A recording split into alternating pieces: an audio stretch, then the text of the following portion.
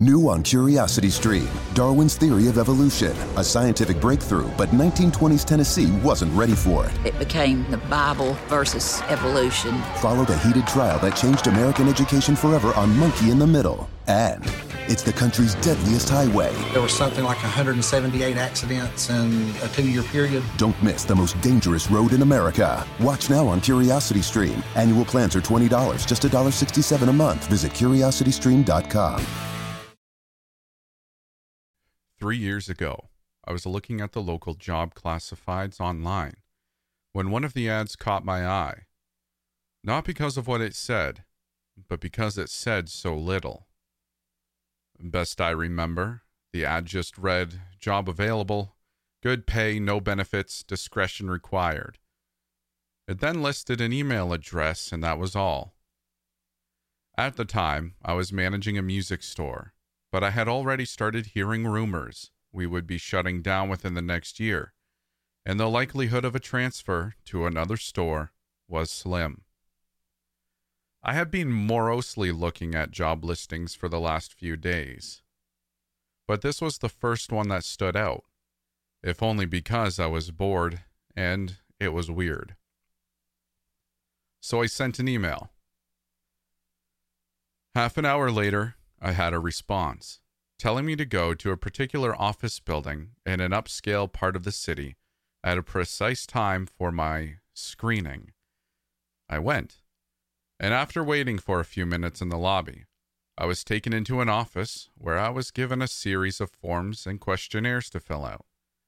They collected them and told me they would be in touch. I had almost forgotten about the whole thing until a month later.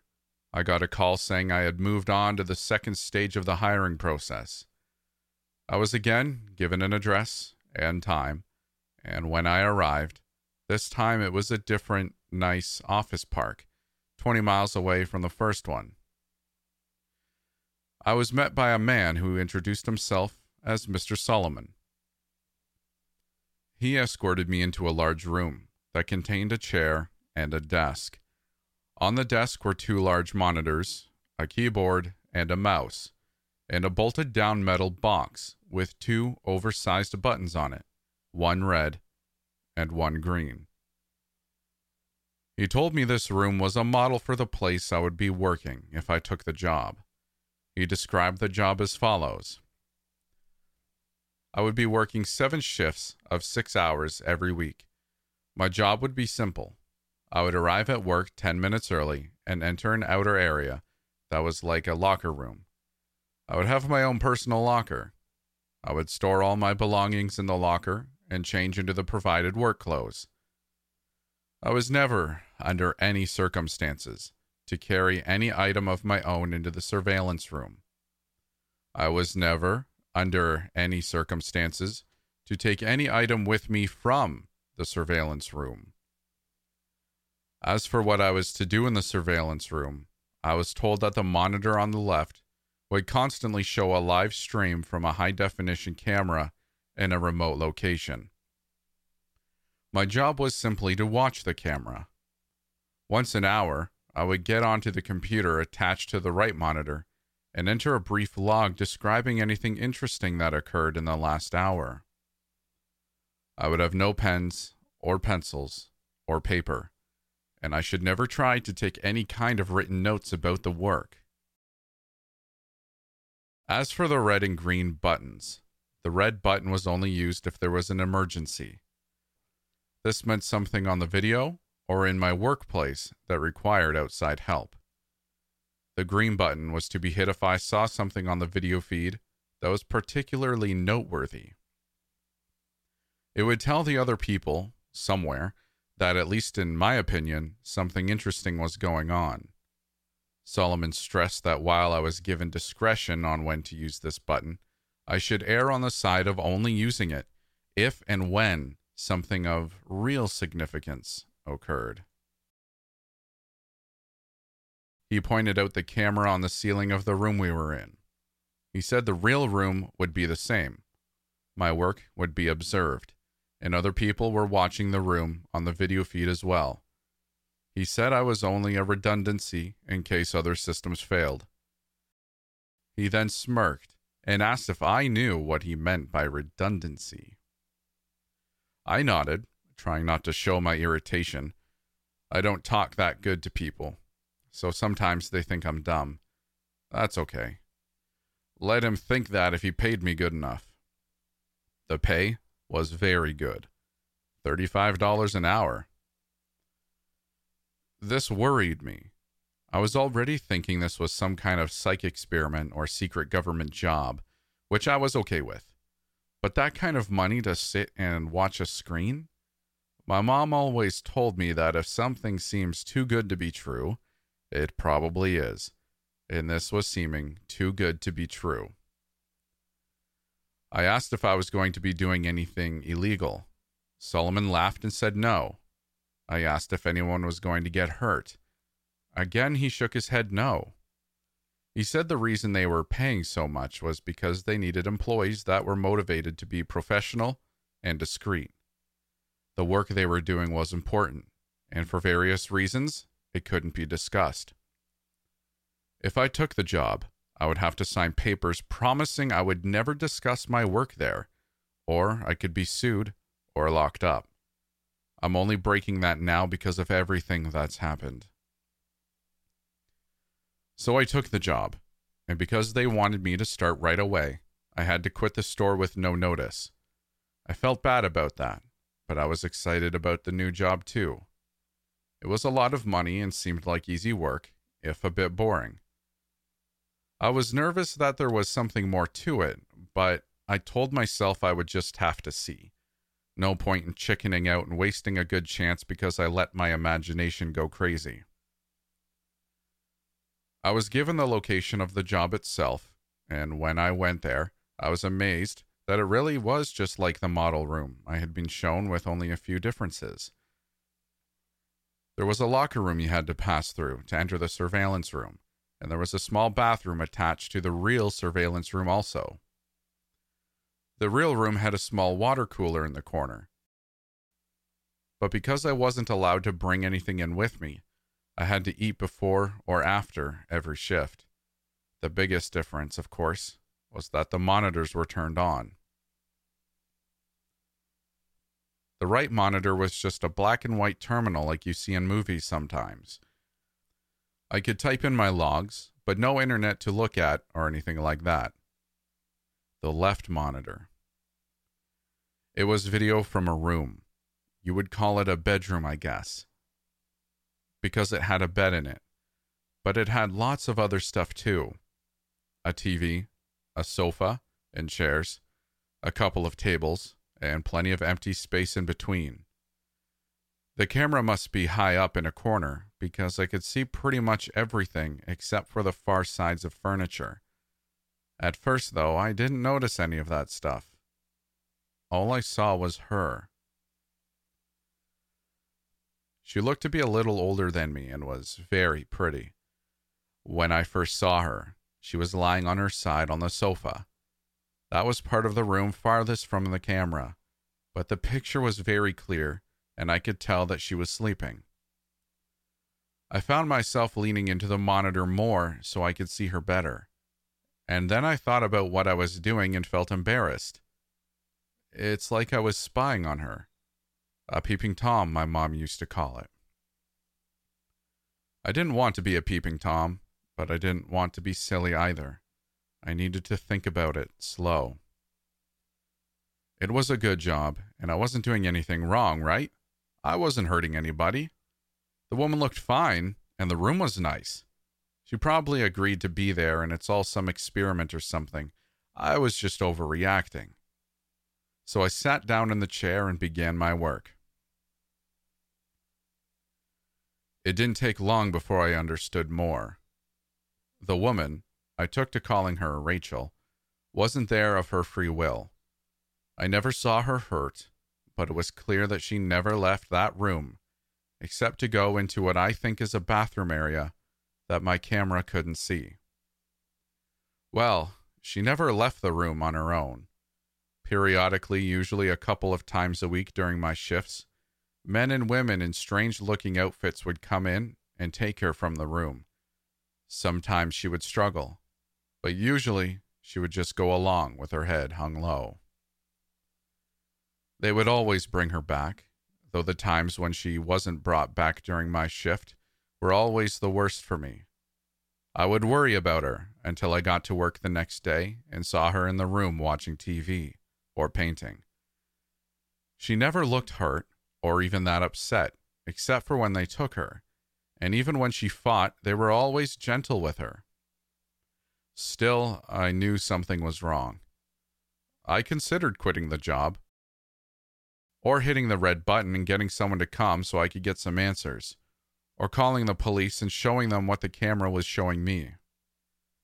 Except I was scared. Scared of losing my job, and scared of what these people might do to me if I quit or told on them. Solomon had told me when I took the job that part of being discreet was not asking questions. I would never be asked to do more than I had already been told, but I could never tell anyone what I did or saw, and I could never ask questions about what I was doing or why. So I made excuses. It was all an experiment. She was crazy or sick, and they were trying to help her. She was doing a job just like I was. Or if she really was a prisoner somewhere, at least I was watching to make sure that she was okay. If they ever tried to hurt her, or I saw that she really didn't want to be there for sure, I could get help then. In a way, I told myself I was helping to protect her by watching. I don't expect you to think much of my excuses. I don't think much of them myself, especially now. But in my defense, when things changed, I didn't ignore it or try to explain it away. I knew something had to be done. Rachel would usually paint for an hour or two every day, and it seemed to always be during my afternoon shifts. The room had no windows as far as I could tell, but I guess she either used a clock or her own body's time to keep to a kind of schedule. I always liked to watch her paint. The thing she was painting was always facing the wrong way for me to see it, but I could see her face as she worked. She always looked peaceful and happy when she was painting, and seeing her that way, smiling serenely from time to time as she got something the way she wanted it, always made my day. I first noticed something was wrong when she started painting more frequently a few weeks ago. Her expression was more focused and serious, and there was a tension to her movements that I wasn't used to seeing. At first I thought she was just really trying to work hard on something, and I wanted to tell her not to worry. Every few weeks the others would come in and take the old paintings out anyway, bringing in a new stack of, I think the word is canvas. But it was more than her being focused. Something was wrong. She didn't look happy, and she was going for hours at a time. In the span of 3 days, she had finished 4 paintings. I had been growing more and more worried watching her work, and when she finished the 4th, I found myself telling her to just stop and rest a while. I had grown accustomed to talking to the monitor, talking to her in my own way. But she didn't stop. Instead, she began moving the paintings, arranging them on the back seat of the long sofa at the far end of the room. This was the first time I had gotten to see any of the paintings. Even when the others were taking them out, they always seemed to be turned away from the camera. I was still worried about her, but I was also happy to finally see something she had worked on. Happy and amazed. And they were beautiful. One was a beautiful green forest, another was an old stone well, a third was a house sitting alone on a small island. The last was an old-fashioned looking movie theater. All of them looked like something out of a dream, with trailing lines of color mixing in the air around them like leaves caught in a wind. It was only when I looked closer that I realized the lines of color weren't random. They were words. Easy to miss if you weren't looking close, and by themselves, they didn't seem to mean much. Just the ghost of a word somewhere in each of the paintings, easy to lose in everything that was being shown. I leaned into the monitor and squinted, trying to read the words. Then my heart started thudding as I made them out. Blinking and rubbing my eyes, I looked again, reading them out loud in order, left to right, top pair them bottom. Please help me, Thomas. I pushed back from the monitor, my hand over my mouth. I didn't know what to do. I didn't know how any of this could be happening. It wasn't just that she was asking for help, though that was a big part of it. It was that my name is Thomas.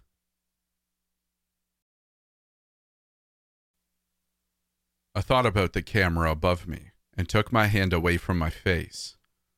I rolled back to the desk and sat there, trying to stop from shaking, trying to make myself take a breath. Think about it, slow. The first thing was, should I hit a button? The red button was for an emergency. If she was a prisoner or something and she was trying to escape, they might think that was an emergency. But no one had been hurt that I knew of. And I think Mr. Solomon meant save that for something that was like a police or ambulance emergency. Not something like this. But what about the green button? This was definitely something noteworthy. Not only that she was asking for help, but that she was asking me for help. I made myself stop for a moment. I couldn't know for sure she was asking me. I had gone to school with several boys named Thomas. It was a common name. But the chances of her painting that name when I was working here? I didn't want to be silly, but I wasn't trying to be too, what's the word? Mom used to say it when she read her angel books. Skeptics. I didn't want to be a skeptic either. I had to believe it was probably meant for me, and that was something they would want to know.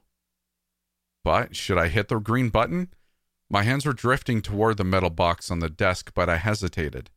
I didn't like breaking the rules, and I was scared of what would happen if I broke these. If they really were holding her prisoner, then they were probably very bad people. But I didn't know that. Maybe they were good and she was bad, but I looked back at the monitor for the first time since reading the words. Rachel was already moving the paintings back off the sofa, as though she knew the message had been received. A canvas in each hand, she glanced up at the camera as she moved across the room, and it felt like she was looking right at me. My chest tightened as my hands moved away from the buttons. No, I don't think she was bad. I had watched her for years. I felt like I knew her, would know if she was bad. Strange as it seemed, in a way she was my friend, and I was going to try and help her. I spent the rest of my shift trying to act normal and think of what to do. I knew whoever else was watching might have noticed the paintings or seen how I acted, but I couldn't worry about that. I would try to play it cool and try to think how I could help her. The only people I had actually met connected to this job were a couple of people when I filled out the papers, and then Mr. Solomon when he showed me the model room and told me the job. I had no way of contacting any of them except through the buttons. My checks were deposited electronically, and I had never run into anyone else who worked at the surveillance room. That thought made me stop a second. I had always thought it was weird that I never ran into someone when I was coming or going. The person I was taking over for, or the person who was taking over for me. I had always figured there must be other people, other surveillance rooms even, and they just scheduled us so we didn't run into each other. And I still thought there were others. Part of why I thought that was because it seemed like I wasn't the only person who used my surveillance room. The water cooler, the toilet paper, the soap, they all seemed to go down faster than I think I was using it by myself.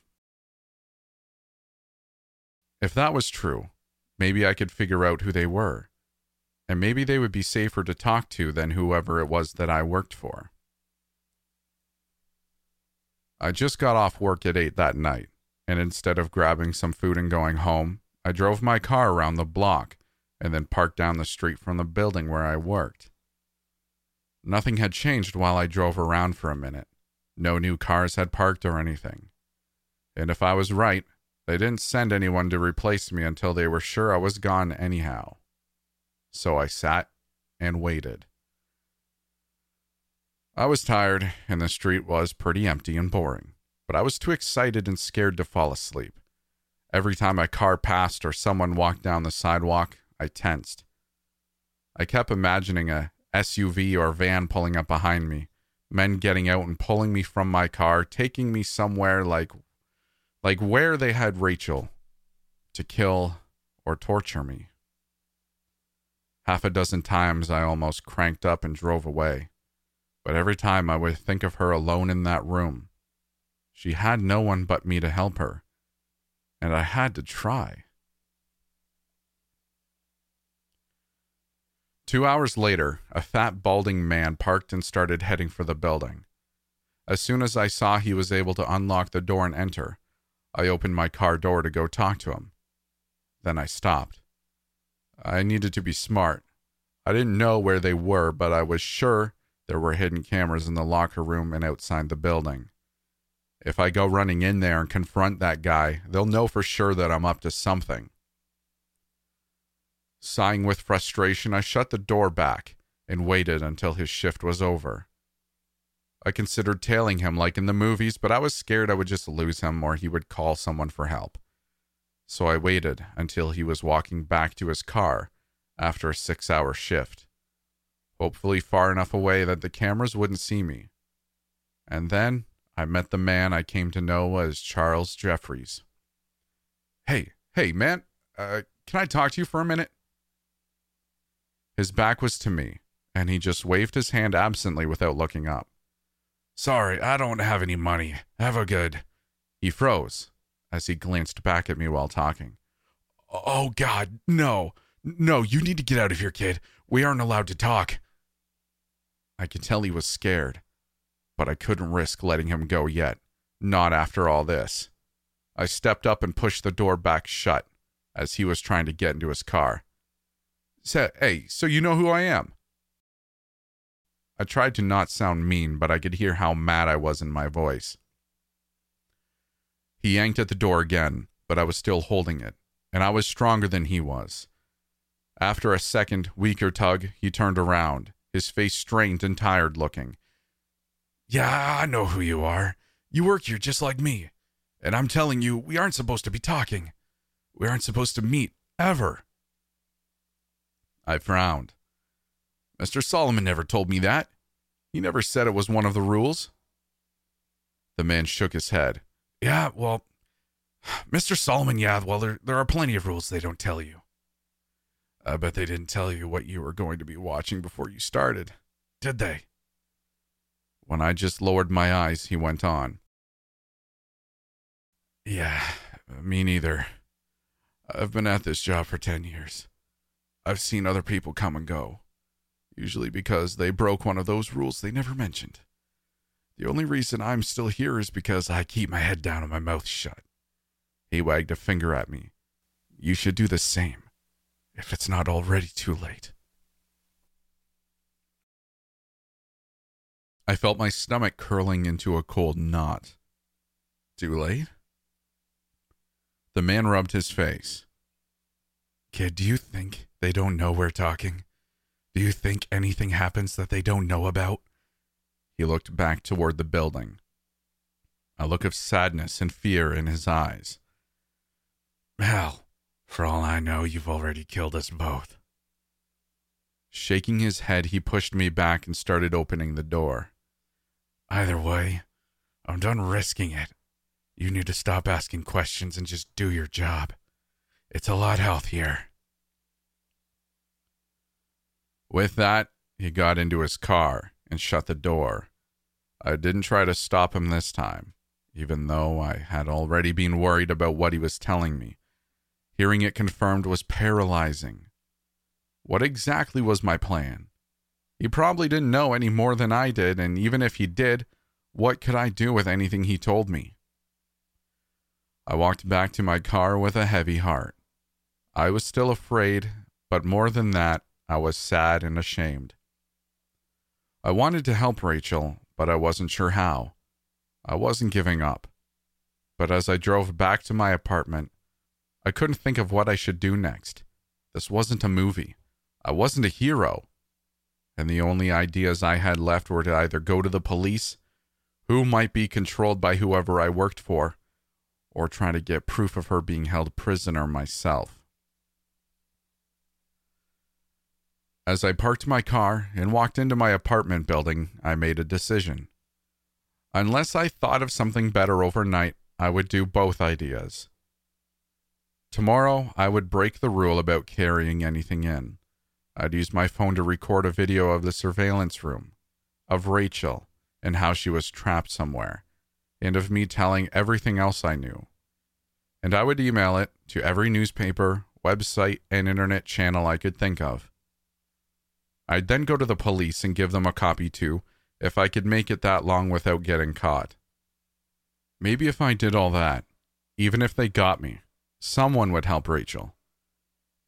I was filled with worry and dread at the idea of being hurt or killed.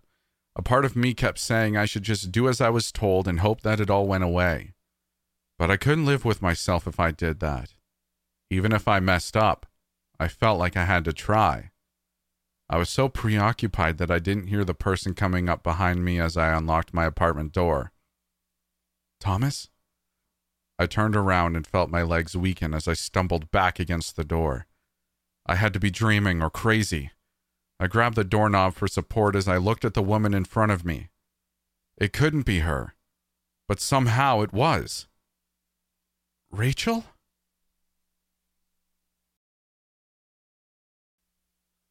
She hesitated a moment before breaking into a smile. "Is that what you call me? I like it. My name is actually Melanie, though." I felt my face reddening. Of course, her name wasn't actually Rachel. That was just something I made up in my head. Still, my embarrassment couldn't keep up with my confusion and joy. "Is it really you?" She nodded. "Yeah, it's me." "Rachel." Melanie grunted as I stepped forward and started hugging her. Laughing, she hugged me back for a moment, but then she whispered in my ear, "Thomas, we need to talk, and not out here. Can we go inside?" I broke away and nodded, wiping at my eyes as I tried to finish unlocking the door with a shaking hand. My heart was pounding, and I still felt like I was in a strange and wonderful dream. But when we had gotten inside and sat down on my living room sofa, I forced myself to focus on the biggest question I had. How? Melanie had still been smiling as we sat down, but now she looked worried and sad. "Thomas, that's what I'm here to tell you. Things aren't like you think they are. They never have been." I frowned, a new line of fear cutting through my happy haze. "What do you mean?" She held the bridge of her nose for a moment, looking down like she was trying to figure out how to say whatever it was she had to say. "Thomas, you're part of a psychological experiment. I've been a part of it for longer than you have, as one of the actors, and I still don't know all the details. I'm pretty sure it's run by some government agency, and I know they're investing a lot of money and time into it. But for what reasons? That I'm not so sure." I realized I was wringing my hands. No, that wasn't right. It couldn't be right. This was some kind of trick. Melanie went on. "What I do know is that you're being watched as a long-term subject. They have constructed this whole scenario where you do a secret job watching someone, me, who looks like they might be trapped. They give you instructions and a way of making choices. You've got buttons or something you can choose between, right?" I nodded weakly, my tongue thick in my throat. "Yeah, a red one and a green one." She sighed and nodded. "I think they're testing how much you'll obey, what choices you'll make based off of your morals, your intelligence, and your fear. It's interesting, Or at least I thought so when I first joined up 6 years ago. They've never officially given me many details, just the overall gist. But people talk. The other actors and me, sometimes we hear things, and we gossip. She smiled sadly. That's what caused me to start feeling bad. I interrupted. Other actors?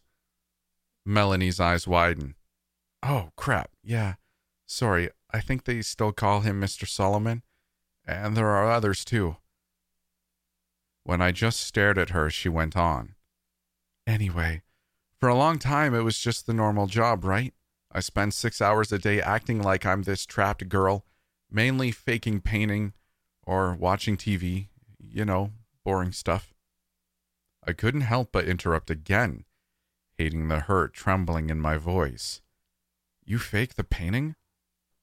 You aren't really painting those wonderful pictures? Now Melanie looked embarrassed. No, sorry, I can't paint a bit. I'm a pretty good singer, though. She tried to smile, but faltered. Reaching forward, she touched my arm. That's why they always have the paintings turned where you can't see them. They're already done beforehand. All you ever see is some blank canvases, and, well, when they want me to show you something. Her expression darkened as she went on. That's why I had to break the rules and contact you. When they started doing this hidden message mind game bullcrap, I got worried. Worried you would take it too serious, that you could get hurt or even hurt yourself. As soon as you left your shift tonight, I talked to one of the guys in the video department. He told me about how you had reacted, showed me how you were still parked down the street from the building. I drove over. The bedroom set is in a building outside of town. I saw you sitting in your car, and I almost approached you then, but I was scared of getting caught and fired. So I parked and waited until I could follow you somewhere else and let you know I was okay. She blinked back tears. I'm ashamed to say I almost left a couple of times. I don't want to lose this job, and I tried to tell myself you would be okay after a day or two. I could get them to change the script enough that you felt like I was okay and wouldn't worry too much. I felt an angry heat growing in my chest. Well, that's nice of you. She looked up, her eyes red. I know. I'm a dick. I'm so sorry. I was being selfish and cowardly, but I didn't actually leave. And then when I saw Charlie leaving the building, saw you running over to talk to him, I knew they were escalating it even further. Charlie?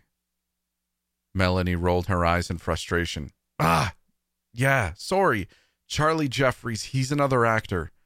In an earlier version of the experiment, he actually played Mr. Solomon, but they decided he wasn't scary enough, so now he's usually in one of the suits.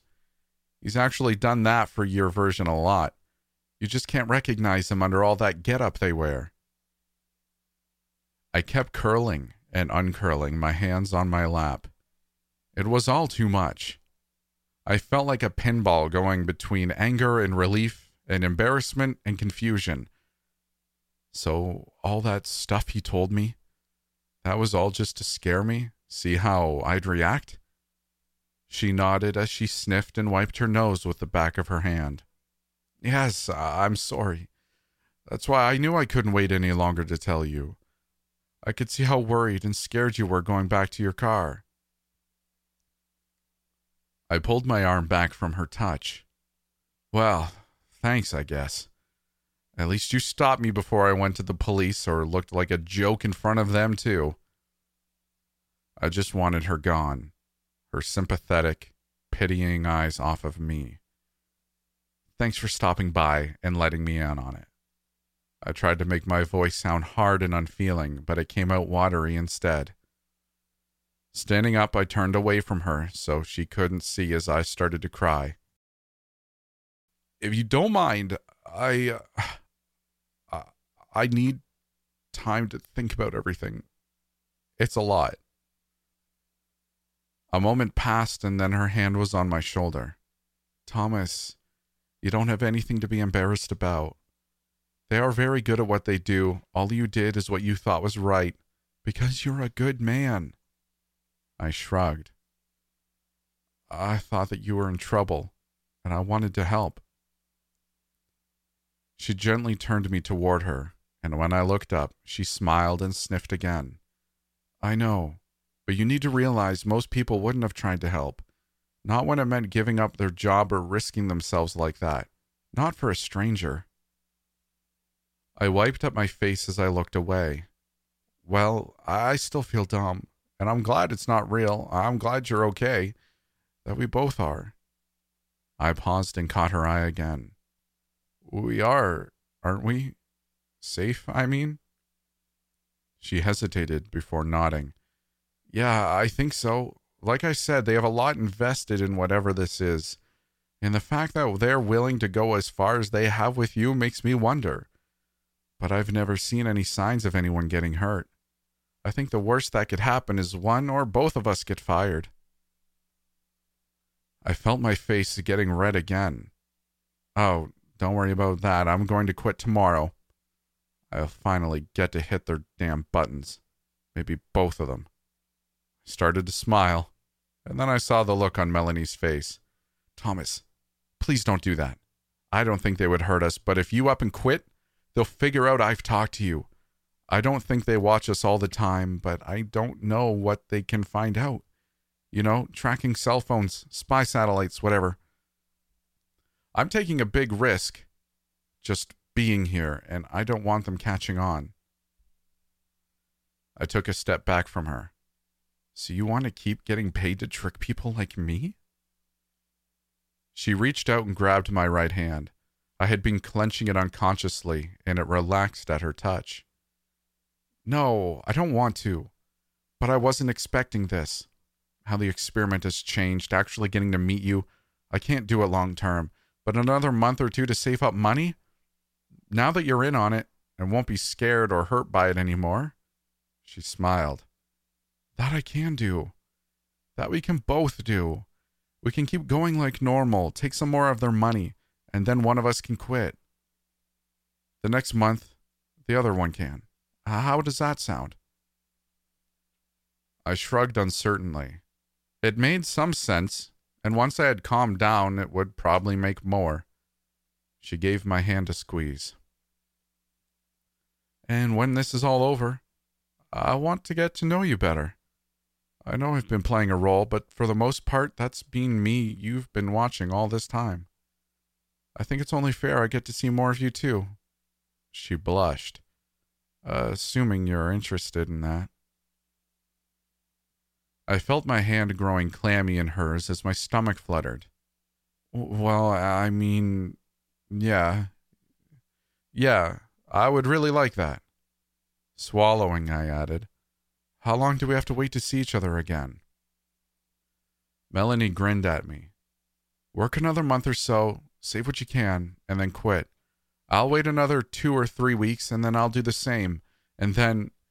She looked up at the ceiling as she pondered it for a moment, and I was struck again by how beautiful she was, even if she was a little different in person than I had imagined. 3 months from tonight, we'll meet right here. Returning her smile, I nodded. That sounds great. I'll come over, and we can start getting to know each other better. How's that sound? Returning her smile, I nodded. That sounds great. When she left a couple of minutes later, part of me hated to see her go, but another part was relieved. I was so exhausted, and while I was so happy she was okay and we had finally met, I felt like the burned-up wire in an old light bulb. I needed time alone. Time to think and calm down, and most of all, time to rest. I didn't really even remember falling asleep, and when I woke up, I realized my alarm had been buzzing for over 30 minutes. I jumped up and raced to get to my shift at work. As she had been leaving, Melanie had stressed again how we needed to act completely the same. That meant not freaking out, but it also meant not acting like everything was okay either. If I suddenly showed no signs of being worried about her, that would tip them off too. I promised, and she left after a brief hug and kiss. Remembering that now, through the haze of my tiredness the night before, it felt like a dream. Still, I went into the surveillance room with a much lighter heart. I didn't have to worry or feel guilty anymore about not helping her. And there was some satisfaction in finally pulling one over on the people that had tricked me for so long. Besides, in 3 months I would be done with this place and get to see Melanie again, in person at least. Because I got to watch her on the video feed as soon as I came into work. She was asleep when I first got there, and I found myself wondering if she was as tired as I still felt. When she woke up later and started reading a book, I found myself beginning to smile and had to stop myself. I should still be worried acting, not smiling like I had a crush. I had to do better so Melanie didn't get in trouble. An hour or so later, she started working on another of her paintings. Watching her work, I was amazed at how real it all looked. It was hard to see everything from my angle, but I would have sworn she had paint on those brushes and was really painting whatever was on the canvas. I found myself feeling proud of her. She really was a great actress. Not only didn't I see her giving any clues that we had met or talked, but she really did seem different in the room than she had in my apartment. I suppose that was what she had meant by playing a role. I was almost at the end of my shift, and while I hated to leave her, I had to admit that I was ready for some more sleep. Trying to guard my reactions all day had been exhausting, and I was dreading the next few weeks. But then I realized she was done painting. I expected her to just go and do something else, but instead she picked up the canvas at its edges and carefully walked it over to the sofa. Her body was blocking it at first, but then she stepped aside. It was a painting of a massive tree. The bark was a dark red with a huge twisting trunk that broke off into a dozen branches. Those branches were covered in leaves that were so deep green they almost reminded me of storm clouds, more than the top of a tree. Like all paintings, I felt touched by it, even now that Melanie had told me that she didn't paint them. The images themselves, combined with the colors and the small details, they were really amazing. Just like this one, if you looked close enough, you could see that there were several small black birds in the branches of the tree. It was funny. It almost looked like they were made out of words. I felt my heart start to hammer and I forced myself to stay calm. No point in being silly. I knew it was all a game now and I just had to play my part a little while longer.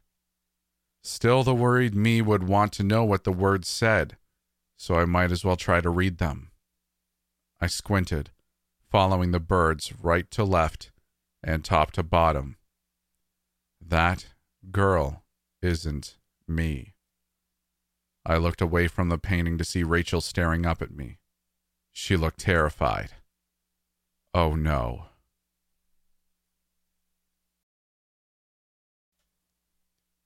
I had to do something, and I had to do it right now. If Melanie was somehow a fake, that meant they must have sent her, and if they sent her, that meant they knew. They knew about the messages in her painting. They knew about me asking questions, and they knew I didn't hit a button during any of it. I felt a panic and fear crawling up my chest, making it hard to breathe. Standing up, I started pacing, periodically glancing back at the monitor to see if Rachel could help me, tell me what I needed to do next. But she laid down on her bed. It was hard to tell for sure with her back to the camera, but I think she was crying. No, I needed to fix this, get her out of there. And if I didn't have a better plan, I'd just have to go with the one I already had. Feeling the hard eye of the ceiling camera on me, I went to the door and stepped back into the locker room. My phone was in my locker, and after messing up the combination the first time, I got the door open and got out. Gripping it tightly, I tried to hold it by my side casually, but I knew there was little point. If they knew everything, I wasn't going to be able to hide anything. I just had to try and be fast, get some kind of message out to people that could help Rachel before they got to me. I opened the camera on my phone as I re-entered the surveillance room and hit record. It made a small beeping noise, and once I was sure it was recording, I turned the camera on myself. My name is Thomas Calhoun, and my job is watching a woman trapped in a room. This is not a joke or a movie or whatever. This is real. For 3 years, my job is to sit in this room. I move the camera slowly around the room, taking in the door to the bathroom, the water cooler, the desk with the monitors, keyboard, and button box, and watch a video feed of a woman locked up in a bedroom somewhere. I stepped closer to the desk and made sure the monitor showing Rachel was clear and in focus. I didn't know this woman was a prisoner at first, or I tricked myself into thinking she wasn't because the money was good. Either way, I know she is now. She is in danger, and so am I. After lingering on video of her for a few more seconds, to make sure every detail could be seen, I turned the camera back on myself. I had to hurry, or the video might be too big to send quickly. I was trying to stay calm, but I felt myself tearing up as I went on, and I did my best to keep my words clear. Please help her. I don't know where she is. I don't know who has her, because I don't know who I really work for, but they are bad people, and she is not safe. All I know is that I work at a building at redacted, right outside of San Antonio. I only know the names of 2 other people connected to this place. The man who hired me, Mr. Solomon, and a man who might have a job like mine, Charlie Jeffers. No, Jeffries, I think. I don't know if they are real people. I mean, I don't know if that is their real names. Please. I'm not crazy. I know how this sounds. Just come here, see the room, figure out where she is and help her. And I heard the muffled sound of the outer door opening into the locker room, and I frantically fumbled with the phone to stop the recording. How do I send? Oh no, how do I... there it is. I hit the button to share and felt a new panic rising. Who should I send it to? I had only a handful of contacts, and I just selected them all. Maybe at least one of them would take it seriously and get help. As I heard the door to the surveillance room opening behind me, I hit send. Not connected to data service or Wi-Fi. Please send again when connected. What? No. I turned to see Mr. Solomon entering the room. He was flanked by 2 large men in dark suits that looked like bodyguards or something. Raising a finger, he wagged it at me. No service in here, Thomas.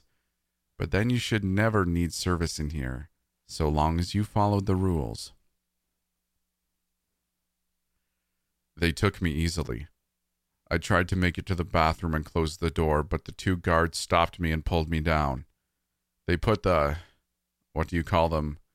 zip ties on my hands and feet and pulled a black bag over my head.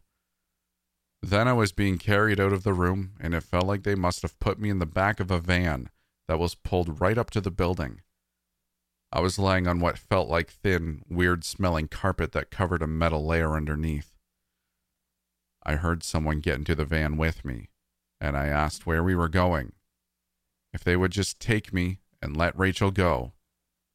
There was a short laugh overhead, and then Mr. Solomon's voice, as he told me that he would explain everything when we got to where we were going. For now, he said, I needed to relax. It was a long drive, and I would need the rest. I went to say more, but then I felt a sharp pain in my neck. They had stabbed me, they injected me with something. I was feeling so strange now, but I had to stay awake. I had to try and get away. I had to. Hello again, Thomas. I blinked as I began looking around. My mouth was dry and my head hurt, but otherwise, I felt okay. I wasn't tied up anymore. Instead, I was laying back on a padded table like I'd seen when I went to the doctor. But this wasn't a doctor's office. The room was large, and aside from the padded table, it held a small bed, a desk with a computer monitor on it, and a couple of chairs. Sitting in one of those chairs was Mr. Solomon. I raised up slowly, blinking at him. Where is she? Is Rachel okay? The man smiled. You really are something, Thomas. Trying to be the hero, even if you don't quite know how. I respect that. Licking his lips, he leaned forward slightly. In fact, I respect that so much that I've decided to start our new relationship with as much honesty as I'm allowed. Some of my colleagues disagree with this approach, but you know what? Screw them. This is my project, and I think you deserve to know what's going on. Looking more serious, he stood up, lifting the gun he had holding casually in his lap. But before we get into the details, would you like to see Rachel? I slid off the table and nodded as I caught myself from falling. My legs were still wobbly from whatever they had given me, but I barely noticed. Yes, please, let me see her, the real her. Mr. Solomon gave a small laugh and gestured toward a nearby door. Yes, reality is always best. She's just there in the next room. I stumbled my way forward, my legs getting better as I walked, and when I grabbed the doorknob, it turned easily. I expected the door to lead to her bedroom, but instead it opened into another room, a lot like the one I had been in, though the stuff in it was different. Strange machines filled the walls, and in the back of the room was a large aquarium? I didn't know. It was a big cylinder taller than I was, and it was filled with some kind of gray liquid. There was a shape in that liquid. Go ahead, Thomas. Feel free to go and have a good look. You've earned it. I felt my stomach clenching tighter at Mr. Solomon's words and the meanness in them. My legs felt heavy again now, but it wasn't from the drugs this time. Shuffling forward, I could see the shape was a person. Oh no. Or at least a body, because it was clear from just looking at it that the person was dead. It was very well preserved, but I could see how the skin hung wrong and looked bloated in spots. Oh God. No. Its hair, which had been floating like seaweed in front of its face, drifted away as I reached the glass, and I could see Rachel staring out at me. Murderer! I turned to Solomon and started to run toward him when he shot me. Suddenly I was on the ground, convulsing as he stepped closer. Don't worry, Thomas. It won't kill you. Just make you unable to move much for a bit. I heard more footfalls as my body began to still. Get him up. Take him back to the other room. I could barely feel anything as I was carried back to the padded table and propped up into a sitting position. This time I was strapped down, but I guessed it was more so I didn't fall off, because I couldn't move anything other than my head, and even that, just a little. I could hardly see at all for crying, but I recognized the blurry shape of Solomon sitting back down in front of me.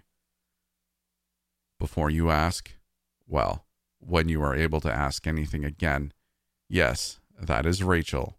Not a fake Rachel, not a dummy, and not some kind of trick. As I said, the time for tricks is past. Now is the time for truth. Frowning slightly, he went on. Thomas, I understand that showing you her body that way, might seem very cruel. You may hate me for it right now. I would understand it if you did. But you called me a murderer, and at least in this specific context, I think that is unfair, because I didn't kill Rachel. In truth, I've been with this aspect of the project for only 7 years. He gestured back to the door behind him, and Rachel has been dead for over 8. I felt my eyes widen as though they belonged to someone else's body. It was more lies, more tricks, all of it. Oh God, it had to be. Do you know what remote viewing is? He rolled his eyes. Sorry. Right. You can't talk right now. I'll just assume you don't. Remote viewing is a broad term for the ability to see things that are far away from you physically, to know things you shouldn't be able to know through your normal 5 senses. Some describe it as a psychic ability, though there are several schools of thought as to how and why it works. His eyes fixed on mine intently. Because it does work, Thomas. Various governments and private organizations have studied it for a very long time. And while publicly, it is always ridiculed as pseudoscience and foolish superstition, the reality is that some people have the innate ability. That means it comes naturally, to somehow see other places. Rachel was one of those people. She came into the program when she was 17, having been identified via a front-facing screening process that was ran as a psychological test that paid subjects well at the time, when Rachel was looking to make some money. 3 months after being identified as a good candidate, she was taken, and after the initial adjustment period, she became a largely compliant asset that quickly rose to the top of our talent pool. Solomon folded his hands on his knee. I know you cared for her, Thomas, so I think this is worth sharing. Rachel was never treated badly, other than her confinement and the occasional test that was mildly unpleasant. No, we all treasured her. She was enormously talented, not just as a remote viewer, but as an artist. That's how she would convey what she saw. You understand. She would enter into an almost trance-like state when she painted, and when she was done, she would have given us a painting of images and words that provided, well, it was very valuable information. He chuckled. If you ever wondered, that's why there was always such care that the paintings were never shown to the camera. Picking at his pants, he went on. Rachel was so talented that she was selected for a new program that we thought might greatly enhance or alter her ability. We introduced something foreign into her body. At first, nothing seemed to change. If anything, the accuracy of her remote viewing was declining, which was a problem for us and for her. But then we realized that we were reading the new paintings wrong. She was able to see more clearly than ever. She just was no longer bound to only current events. Now her sight transcended time. He paused, and I realized he was enjoying telling the story. The guy was having a good time, pausing to make it more dramatic. I would kill him. While this made some of her paintings less immediately useful, they became much more valuable as we were able to decipher them.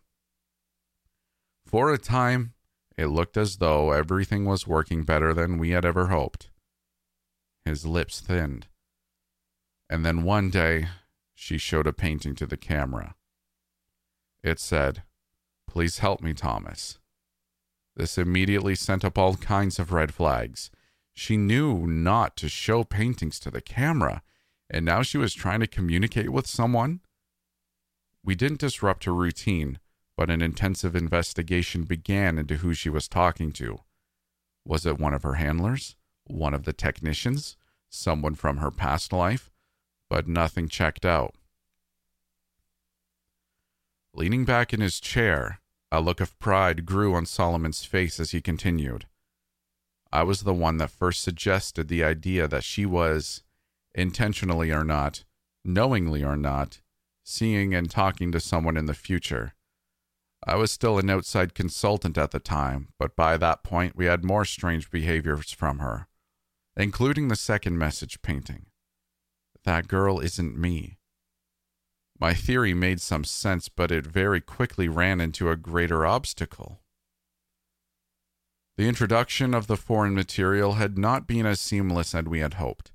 Despite her having been stable for almost 3 years since it was implanted, whether it was due to her increasing emotional upset and stress, or simply the passage of time, she suddenly began to deteriorate. Her work became more erratic and hard to understand as her body began to decline. We were monitoring her health closely, but it didn't matter. 5 days after she painted That Girl Isn't Me, she went to cardiac arrest and died. Somewhat inexplicably, we were unable to resuscitate her. The man sighed. This was a great loss, and it required adjustments of my theory. Based on everything we knew, it still made sense that she was talking to someone with access to the camera feed, and very likely someone named Thomas. If Thomas was viewing that camera footage in the future, as I believed, then he must be working for us in the future. He then gave a thin smile. And whether you believe that the future is set in stone or not, I'm all for giving it a helping hand. 7 years ago, I began the Thomas Project. Over the course of that time, I have overseen the screening and hiring of 43 men named Thomas at several different sites, all with one very specific job: to watch the videos of Rachel from just before her implant to the time of her death. I tried to speak, but my mouth wouldn't work. I wanted to say he was lying, that it didn't make sense, that it was another trick. But I think I wanted to hear it more for myself, because I didn't think he was lying. I didn't think it was a trick, and I thought I was starting to understand. The point wasn't really them watching the videos, of course. It was how they reacted to watching the videos, what they did, and how that matched up with what Rachel had done in response in the past. 13% quit after the first day. 38% hit either the red or the green button after the first message asking for help and saying their name. 22% attempted to contact the authorities before reaching the stage where Melanie was introduced. He shook his head slightly. I wish I could take credit for her introduction, but it wasn't my suggestion.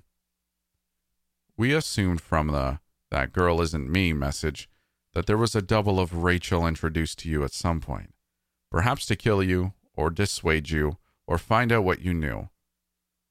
But it took a few tries until we felt it was well refined, and as I've pointed out, only 27% made it that far, and all of them failed the next test. He pointed at me. Her name. You see, the girl you've been watching, that talented, wonderful girl whose body is preserved in the next room, her name was Rachel Donovan. I had always wondered if Rachel was merely seeing you, or if there was some kind of connection between the two of you. When you called Melanie Rachel, I knew that we had finally found the right Thomas, the distant point of light that our Rachel was looking at across space and time. I swallowed thickly and found I could feel my tongue, if only a little. Slurring badly, I pushed out a single word. Why? Solomon looked surprised. I'd have thought that'd be clear by now. You're our only remaining link to one of our greatest treasures. Perhaps you have a similar ability, or it may be that she forged the link purely through her own talent and will. But either way, you are important, and you have more work to do. He stood up and moved over to the table, where he turned on the monitor. As it came to life, I saw it was a frozen image of Rachel's room. A tape paused where I had left off watching. Turning back to me, the man looked solemn. You have to watch the rest of it, because Rachel painted you more pictures before she died, and we have to know what they mean.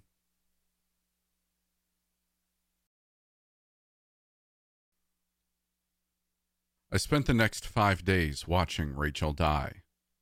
From the outside, just watching the monitor, it didn't seem that different than what I had been watching for the past 3 years. Rachel slept, she watched TV, she read, and she painted. But there were signs if you were looking for them. She seemed tired and tense, and she had taken to sleeping more. And occasionally, just every once in a while, she would glance up at the camera, at me. It was then that I could see the fear and sadness in her eyes. Inside I felt like a burned-out house collapsing in on itself. At first, I refused to watch, to do anything they wanted me to. Solomon didn't get mad at me, but just shrugged. He said while cooperation was preferred and could go a long way toward making my stay with them more comfortable, it wasn't required. If he was right, Solomon said with a thin smile, things would play out as they were meant to, regardless of what I wanted or thought I chose. Either way, he added, the video was about to start back playing and would not stop for another 5 days. Whether I wanted to spend that time getting to see her again was entirely up to me. I tried to not watch, but a part of me knew from the start I was going to. Maybe I would find some clue that they were lying about her being dead, or Rachel could give me some advice or warning about what I needed to do next. I didn't know. What I did know is that I couldn't miss the chance to see her again. And despite knowing in my heart that she was dead and everything on the video had happened a long time ago, I still felt that by watching, I was with her somehow. She had been taken away from everything she knew when she was barely grown, trapped for years just for being special, experimented on, treated like property, kept from ever having friends or family or a life. And yet, through all that, she was still beautiful. Not just on the outside, but on the inside too. I had spent years watching her, getting to know her in 1,000 tiny ways that so few people ever truly know each other. I had seen her kindness and grace in her actions, even when she was fighting against the people holding her. I had watched her strength when she woke up day after day in her prison and never gave up.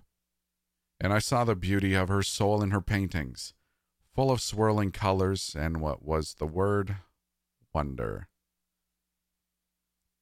She was able to paint these things she saw with such care and love, despite living in a world that had abandoned her so completely.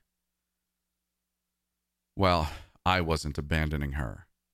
I would watch every bit of the video I could manage, try to burn into my memory every frame of her I saw, not for them or their stupid project, but for me, and for her. I may not have much left to do in my life before they lock me away somewhere, or kill me. But I could do this one last thing. Rachel wouldn't die alone. I watched nearly all of it, stopping only to eat quickly and use the bathroom until the last 2 days. I would ask the guards to pause it, but they would only shake their heads and say Solomon said it had to play normally until it was finished. By the 4th day, I was in a stupor. I had already dozed some the first 3 days, but when I woke on the 4th day, I could tell a few hours had passed. There were 2 trays of food on the bed, one breakfast and another lunch. I looked back at the screen in a panic, worrying I had missed something, but Rachel seemed to be just waking up too. I noticed her putting her hand to her stomach as she got out of bed and felt my own stomach twist. She was already hurting. Rachel glanced at the camera and tried to smile before moving to set up a new canvas for painting. This was the second of 3 paintings she did in those last days. The first had been inside of an old-fashioned movie theater from the viewpoint of someone sitting in a back row. On the movie screen was just the image of a sledgehammer propped against a brick wall. I didn't understand what it meant, and I found myself scanning the picture for some message or other clue. Eventually, I found what might be one, though I didn't understand it either. Rachel must have come to understand they knew what she was doing with the paintings, and didn't want to stop her. Because these last three she set up much closer to the camera. I was still squinting and studying the painting closely when I realized the flipped up seats in the next row had brass number plates along the front edge of the seats. Though they were upside down from the viewpoint of the painting, the angle was good enough that once I noticed them, I was able to read them. 2, 43, 26, 89. I didn't understand any of it, but I committed it all to memory, focusing all my attention on the painting until she finally took it away. Even that early on, I could tell painting was taking a lot out of her now, and like I had for so long, I found myself talking to her, telling her to go rest before I remembered her body in the next room. I almost stopped then, but no. Maybe she couldn't tell I was talking to her, or maybe she could. But either way, me talking to her couldn't hurt, and it made me feel a little less lonely and sad as I watched her. The second painting, the one she started after I woke from falling asleep for a few hours, was stranger than the rest. It looked like it was in a room with curved walls made of tree roots, and in the center of the room was a little table made out of the same stuff. Some of the roots around the room were a deep red, but other parts, including the table thing, looked burned and black. I looked closer and saw that I could see a person's shadow over the table, hands holding some long oval-shaped bundle. I studied it for a long time, going over it again and again in my mind after she took it away. I couldn't make sense of it, of any of it. I wasn't smart enough, and I was failing her. Rachel slept for a long time after that painting. Then she got up on the 5th day, her last day, and immediately started working again. This time she was painting faster, and while I saw her wince occasionally, she never lost her look of determination as she slashed lines and colors across the canvas. When she was done, Rachel picked up the painting and turned it toward the camera, giving me a small, tired smile as she was blocked from view. It was looking out from the porch of a house somewhere. It was out in the country, and the morning view of the yard and the land beyond were wonderful. But closer up, the painting was of two hands, holding each other tightly. Their interlocked fingers seemed to glow red and orange in the light of the rising sun. I found myself crying as I looked at it.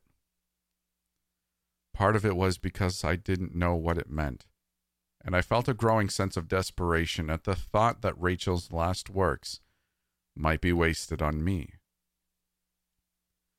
Part was because I knew it had been 5 days, and I could sense I was close to the end, to her end. But there was something more to it than all that, too. The last painting, even with everything else in my head and my heart pulling me down, gave me hope. Hope of what? I didn't know. But I started to think that maybe the only message Rachel had for me in that last painting was that somehow, somewhere, everything would be okay. Outside the edge of the painting, I could see motion in the room. People hurriedly coming in with some kind of medical equipment. And then the monitor went black. You've done well, Thomas. Very, very well. For the last 5 days of video, we had charted 1,047 micro-variations in Rachel's behavior that we believed might correspond to your behavior, your reactions, and your emotional states while watching the video. Like before, the two of you remained in sync as though you were in the same room. It really is remarkable. I sat staring at Solomon. I listened to what he said, but I didn't care. I just wanted it over. Whatever this was, I just wanted it over. Clearing his throat, he went on. That's why we've decided to move the implant from Rachel's body to your own. That's one of the many reasons we've preserved her so. The foreign body was still showing signs of life all this time, but just barely. and we were afraid to attempt removal. Our hope is that, given your connection to Rachel, it will accept you, perhaps even thrive in you more than it ever did our girl. I was suddenly on my feet, and it was only the raising of Solomon's gun that stopped me from attacking him. Don't you talk about her like that. Like any of you gave a crap about her. I'll kill you. Solomon's face darkened slightly as his lips thinned. No, you won't. But if idle threats make you feel better, go ahead. It will only make things harder, not easier. Feeling a stab of panicked fear, I sat back down. What is this thing you're going to put in me? The man looked at me for several seconds before responding. I'm tempted not to tell you after your stupid and frankly hurtful outburst. But I'll be the bigger person. Letting out a small sigh, he went on. Thomas, somewhere there is a tree, a very special tree. We suspect it is the same tree that Rachel painted for you that time, though we cannot say for sure, as we have never been able to find it. It is either hidden away very well, or it is able to hide itself from those it wishes. I just looked at him, trying to kill him by just wanting it to be so. In any case, we have the next best thing. An ancient clipping from the tree, secured at great cost and sacrifice, and studied for a long time without much success. We have, however, in recent years been given advice that this clipping could be grown in the right soil. We thought that soil was Rachel, and while it did develop further inside of her, she died before the necessary growth was finished.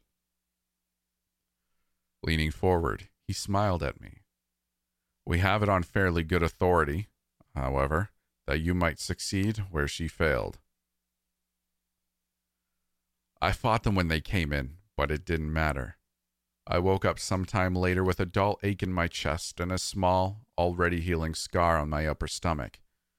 I didn't really feel that different, other than the little bit of pain, but I knew that would change with time. Maybe I had more time than Rachel, or maybe I had less. It didn't matter. Wait, what was that?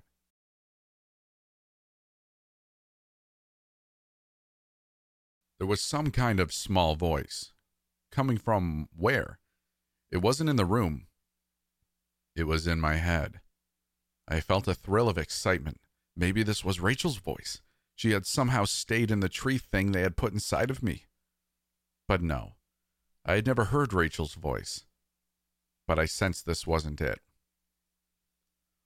This voice was too delicate to really be heard or understood, and it reminded me of music coming from a distant room that you felt in the back of your mind without realizing it. It was a melody, a kind of song, but it wasn't Rachel's song. I realized with a shiver that it was the song of the thing inside of me. At first I was afraid, but that didn't last long. It was trying to hurt me. It was trapped here just like I was. But it started to sing. It was time for us to be free. I stood up and walked to the door, and as I did so, the lights went out. The door in front of me clicked, and when I reached out and turned the knob in the dark, it opened easily. How is this possible? And if it could do this, why hadn't it helped Rachel get out? There was no answer, but there was also no time. I could already hear boots around the corner as the glow from flashlights began to light up the far end of the hall. They would drag me back in there, chain me up, or take this thing back out of me before we could get away. If I was ever going to get out, it had to be now. The voice was singing again, pushing me to go further into the dark, to run until we were safe. So I listened, and I ran. Every door unlocked for me. Every turn kept me barely out of sight. The people looking for me were barking orders over a radio, asking someone what was the holdup on the generator kicking on.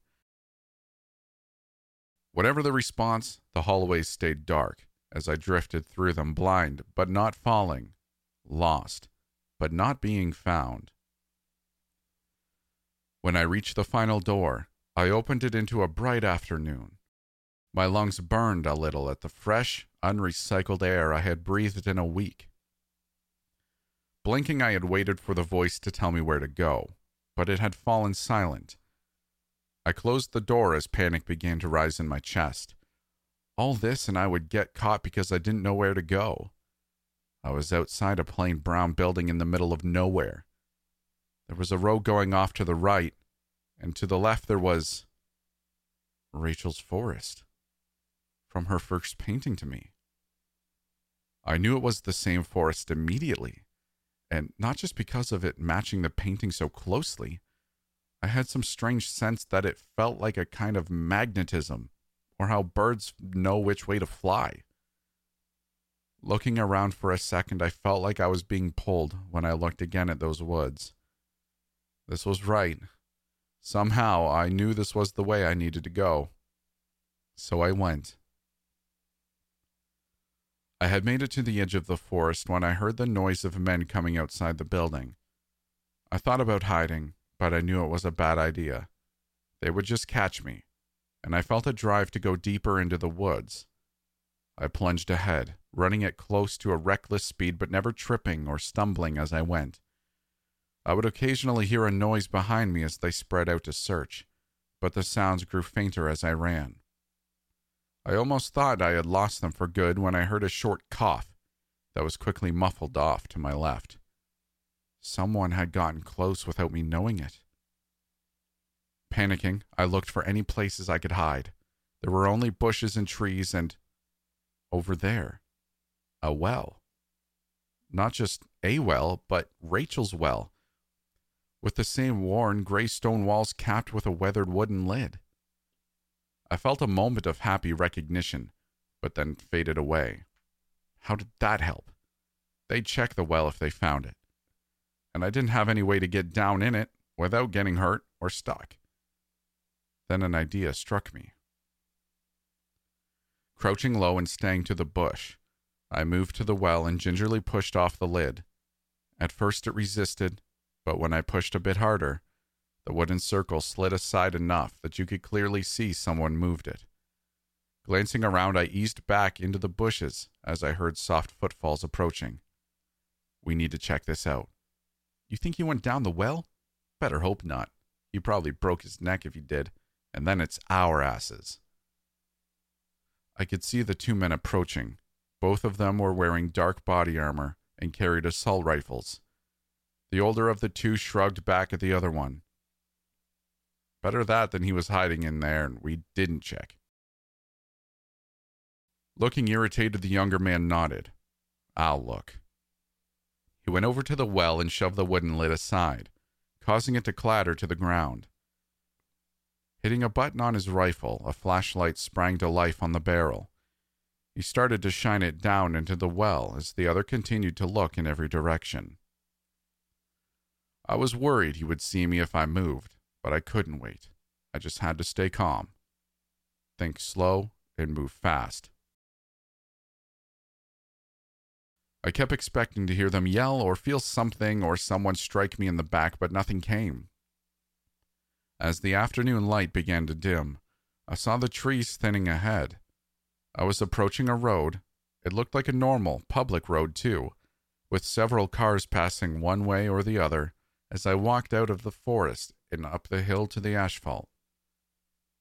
The idea of hitchhiking, especially this close to where they held me, was frightening, but I saw little choice. I was wearing sweatpants and a t-shirt they had given me and my own shoes, but I had no money or ID or phone. My only chance was to get far enough away that I could try and get help. I jumped slightly at the hiss of hydraulic brakes as a large semi rolled to a stop next to me. The passenger window rolled down and an older man with white hair and a graying mustache leaned over and peered down at me. You lost, son? You need a ride? I looked down at the door of the truck. It had a logo that said Martinez & Sons Construction and Hauling. Below it was a cartoon man hitting a wall with a sledgehammer. Looking back up, I smiled at him. Yes, sir, I do. I woke up 5 hours later as we pulled into a truck stop somewhere in Nevada. I had planned on staying awake the entire trip, but that had only lasted a few minutes before exhaustion overtook me. I glanced over at Oliver Martinez and he gave me a toothy grin. I'm tired, but you were plumb tuckered out. I've got to fuel up, shower, and get some grub. I'm going on to California after that. If you want to ride further, just be back here in an hour. Sound good? I nodded and thanked him for the ride as I got out. I felt groggy from sleeping, but otherwise okay. I just needed to decide whether this was a good spot to ask for help, or if I should ride with Martinez further. He seemed like a very nice guy, and he would probably try to help if he could, but I wanted to avoid putting more people in danger if I could help it. Looking around, I saw we were in a fairly nice town. I decided I would go look around for a few minutes and then decide what to do. I was only 3 blocks down the street when I saw the flickering lights in the distance. It was a movie theater. As I got closer, I felt my chest tightening. It was the one from Rachel's painting. Hey there. Welcome to the Phoenix. The guy standing at the candy counter of the theater looked a little younger than me, and while he seemed friendly enough, he also looked slightly concerned. If you're here for the horror double feature, I'm afraid the second movie's about 30 minutes in. I can give you a half rate if you want to see it, though. I shook my head and tried to not look as strange and crazy as I felt. No, that's okay. I recognized this place from a picture a friend of mine painted, so I came in to ask if you knew anything about her. He raised his eyebrows and shrugged. Okay, weird. He smiled and added, weird but interesting. Who is she? I swallowed. Her name is, it was Rachel Donovan. I expected him to look surprised or excited or angry, but I could see right away the name meant nothing to him. Shaking his head, he shrugged again. Sorry, that doesn't ring a bell. I'd say you could ask the owner, but he's on vacation this week. Nodding, I searched my mind for something else to ask. Some way to make this place matter the way her other paintings had. Is there anything unique about this place then? Its history or something? Buddy, you're clearly not from here. This place is super boring. Not just the theater, but the whole town. Frowning in thought, he added, the only thing I know about the history of this place is that there used to be a house here that burned down. This was like in the 1920s or 30s, when this wasn't even a part of town. Couldn't tell you the first thing about it beyond that, but I still bet it's the most interesting thing that's ever happened here. I let out a disappointed sigh. Okay, well, thanks. I turned to leave when the guy called out again. Hey man, sorry I couldn't help more. If you come back, I'll get you a discount on a movie. Half off. If I'm not working, tell them Marshall said it was okay. I waved and tried to smile as I headed for the door with a heavy heart. Why did you lead me here, Rachel? What's here that will help? I was outside again, staring up at the theater's bright, blinking signs as though they were going to give me some kind of secret signal, when I noticed movement out of the corner of my eye. There was an alley that ran alongside the theater and went behind it to something. The light of a distant security lamp cast shadows along the wall of the alley, and those shadows were moving. Instead of feeling afraid, I felt excited as I started down the alley. Rachel had led me here, and I just had to trust that there was a reason for it. Keep looking until The shadows were made by leaves blowing in some wind I couldn't feel. As I got to the far end of the alley, I saw there was a small black yard behind the theater surrounded by a chain-link fence. And on the other side of that fence was the tree from Rachel's painting, with its deep red twisting bark and foam of green leaves waving to and fro in the night air. I felt a surge of warmth in my chest as the distant singing began again. This was the place. The special tree that could not be found unless it wanted you to find it. It sat at the edge of a small overgrown lot surrounded on all sides by buildings and yards, somehow forgotten when whatever this land had once been was divided up. And despite its location, I had a strong sense that I was the first to see it in a very long time. Climbing the fence, I felt a jagged wire dig into my leg and rip my pants as I fell over the top. I was bleeding a little, but I hardly noticed. I could smell the tree now, and it was a rich, good smell, unlike any I had smelled before. Reaching out to it, I felt the singing grow louder as I touched it. I felt stronger and less afraid then, and when I saw the light opening up at its roots, I didn't tremble. I smiled. There was a tunnel hidden under the tree, a tunnel filled with sweet-smelling air that was like the tree smelled, but also different. And the tunnel wasn't dark. No, not at all. It glowed with its own golden light that called to me, urged me forward. Rain was beginning to fall as I looked around the dark lot. I had the thought that I was leaving this world behind, and I found I didn't mind that much at all. The tunnel had continued to grow, slanting down gently and tall enough that I walked in it without stooping. The roots of the tree went on and on, woven through the dirt walls as I went deeper. I looked back and saw the tunnel had closed behind me, but I wasn't surprised. The way forward was the only way that mattered. I walked for what might have been hours, but I never felt hungry or tired, and I never worried I was lost, though I had no idea where I was or where I was going. Still, I felt a surge of happiness and excitement when I turned a corner and saw something in the tunnel ahead. As I got closer, I realized it was a brick wall, but just as I begun to think I had found a dead end, the wall faded away, revealing a dark room. I paused at the edge of the tunnel, looking out at the floor of what looked like a basement. It was empty, but in the light from the tree, I could make out something scratched into the floor. It was the number 2. I felt my pulse quicken as I thought back to Rachel's painting, with the theater seats, and then I stepped out into the room. It was the empty basement of a house, and as I went up the stairs and opened the door, I saw that the rest of the house was empty as well. No lights were on, but bright sunlight poured in through every window, and in the distance, I could hear what sounded like small waves crashing on a beach. I wanted to go out and see where I was, but I forced myself to check the house first, for any people or clues, but there were none. The house was utterly bare of any sign of people other than the number scratched into the floor below. My nose tingled with salty air as I stepped outside. The house was near the beach on what I soon figured out was a small, deserted island, and I realized, with little surprise, that I recognized the house from Rachel's painting.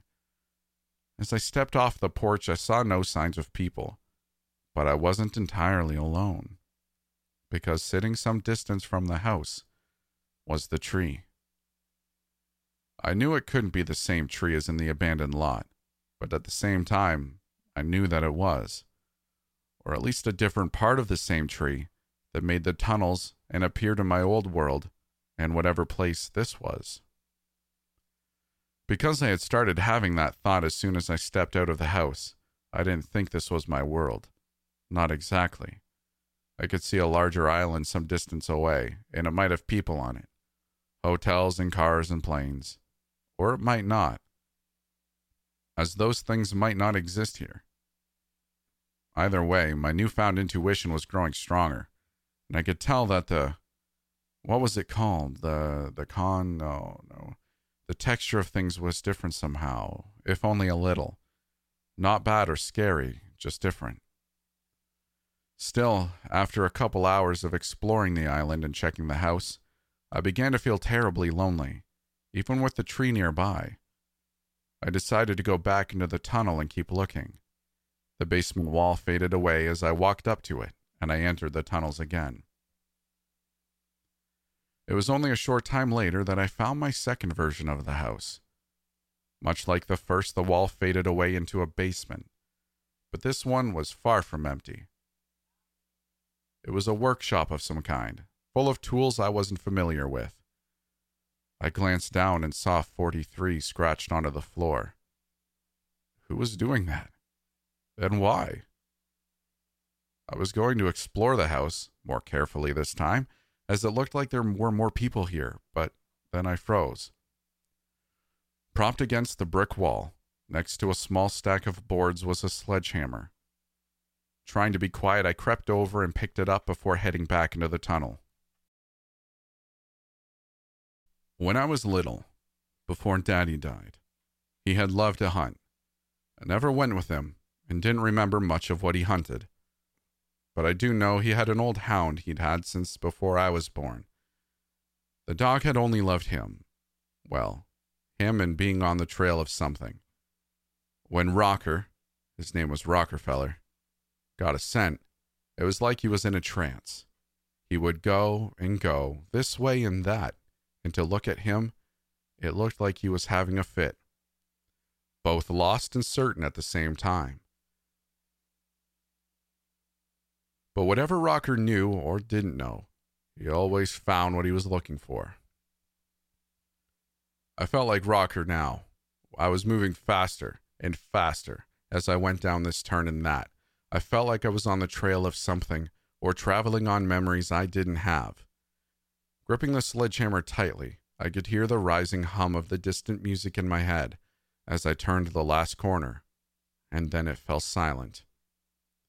There was another brick wall, and as I approached, it fell away. It was another basement room, but this one was much smaller. It contained a table, a closed chest, and an old metal bed that had been broken apart. At the far brick wall, a woman was using one of the metal legs from the bed to attack the wall, and whatever lay behind it. I felt my head begin to swim as I looked at her from behind, and as she turned to look at me, eyes wide with surprise and fear, I felt the sledgehammer slip from my grip as I stumbled back against the now solid wall. I could barely breathe at all, but I managed to get out a single word. "Rachel?" The woman looked at me, her expression less fearful, but still guarded. She had the bed leg partially raised in warning. "Yeah? Do I know you?" It was her, but it wasn't, much like the tree on the island. This Rachel looked a few years older, and while she looked stressed and confused at the moment, her eyes didn't seem weighed down by the same quiet sadness I had come to recognize, watching the other Rachel for all that time. Still, I didn't know how to answer her question and not sound creepy or crazy. I stared at her for a second, floundering when she asked another. "You came out of the tree tunnel, right?" I nodded, grateful for something I could answer easily. Studying me, she said, "Where did you come from? Before the tunnel, I mean." I flushed as I tried to think of the right words. Well, I came from Texas, originally, I mean." She grinned at me for a second before catching herself and trying to look serious again. "Yeah, okay, but do you know how the tree works? How did you find out about the tunnel? How did you get here?" Sighing, I rubbed my head and just started into it. "Look, I know this will sound crazy, but I had a job watching a woman trapped in a room, and that woman was you, or another version of you, and she asked me for help, and I couldn't help her, and then they took me, and I found out she had been dead for a long time, but she could see me in the future, and then they put something from the tree in me that had been in her that killed her, and then I escaped, and then I figured out where to go to find the tree from things she had painted, and I somehow knew how to go into the tunnels to find different spots, and I'm pretty sure the tunnels lead to different worlds, and I got the sledgehammer, and then I... Hold up. Damn. Take a breath. You're going to pass out." She was smiling again, and this time she didn't try to hide it. She looked over what was left of the bed to where the sledgehammer was laying on the floor. And did you say sledgehammer? Whack. So yeah, I believe you. Whack. I've been in those tunnels too. My ex-boyfriend tricked me into moving here so he could tie me to the tree in his place. Whack. Well, not tie me to the tree literally. Take his place as, what, the tree's buddy or something? I don't really know. It's all pretty messed up and I don't understand all of it. Whack. But what I do understand is that the guy walled me up in here. At first I thought I could just pry loose some bricks over time, but nope. He put a layer of concrete on the outside this time. Good old Phil, or Justin, or whatever. I mainly think of him as Dickhead now. Whack. This is taking forever. I stepped up and put my hand on the sledgehammer. Let me do it for a bit. We can take turns. We had cleared away even more brick than she had already managed, but the concrete wall was only starting to show small cracks. I wanted to just keep looking at her, have her talk to me, but I knew she was tired. She nodded reluctantly and let go of the hammer. Before I swung, I looked back at her. How long have you been in here like this? Whack. Rachel scowled. It's hard to say for sure, but I think about 8 months. I let the hammer drop down again as my eyes widened. How did you survive all that time? Her scowl deepened. It's the tree. It won't let me die. I just dip into the tunnel every day for a bit and I never get that hungry or thirsty. A thought occurred to me then. Why didn't you just escape through the tunnels? She quickly shook her head. No, thank you. I've had enough of seeing other worlds. Some of them aren't so nice, and I don't want to be more tied to the tree than I already am. I just want out of here, into my own world, and then I can try and figure out how to get free of my connection to the tree for good. Rachel shrugged. I would have done it eventually with the stupid bed parts, but who knows how long it would have taken. She smiled again. I'm very happy you came to help and brought a sledgehammer with you. Returning her smile, I nodded as I lifted the hammer again. Me too. Whack. We were both wringing with sweat when we crawled through the hole we'd made in the outer wall. Rachel told me that she thought her ex-boyfriend was long gone, but she couldn't be sure, so we had to be careful. Grabbing the sledgehammer from inside the room, we made our way toward the stairs. The house was decorated, but quiet, and we saw no sign of anyone as we walked to the front door and opened it. Outside, the sun was coming up on a new day. And as we walked out onto the porch, I jumped a little as Rachel took my hand and gave it a squeeze. I looked over at her. I hadn't been able to help the other Rachel, but maybe that had never been the point at all. Because I thought now she had been able to see more than just other places or the future. She had been able to see into other worlds and possibilities.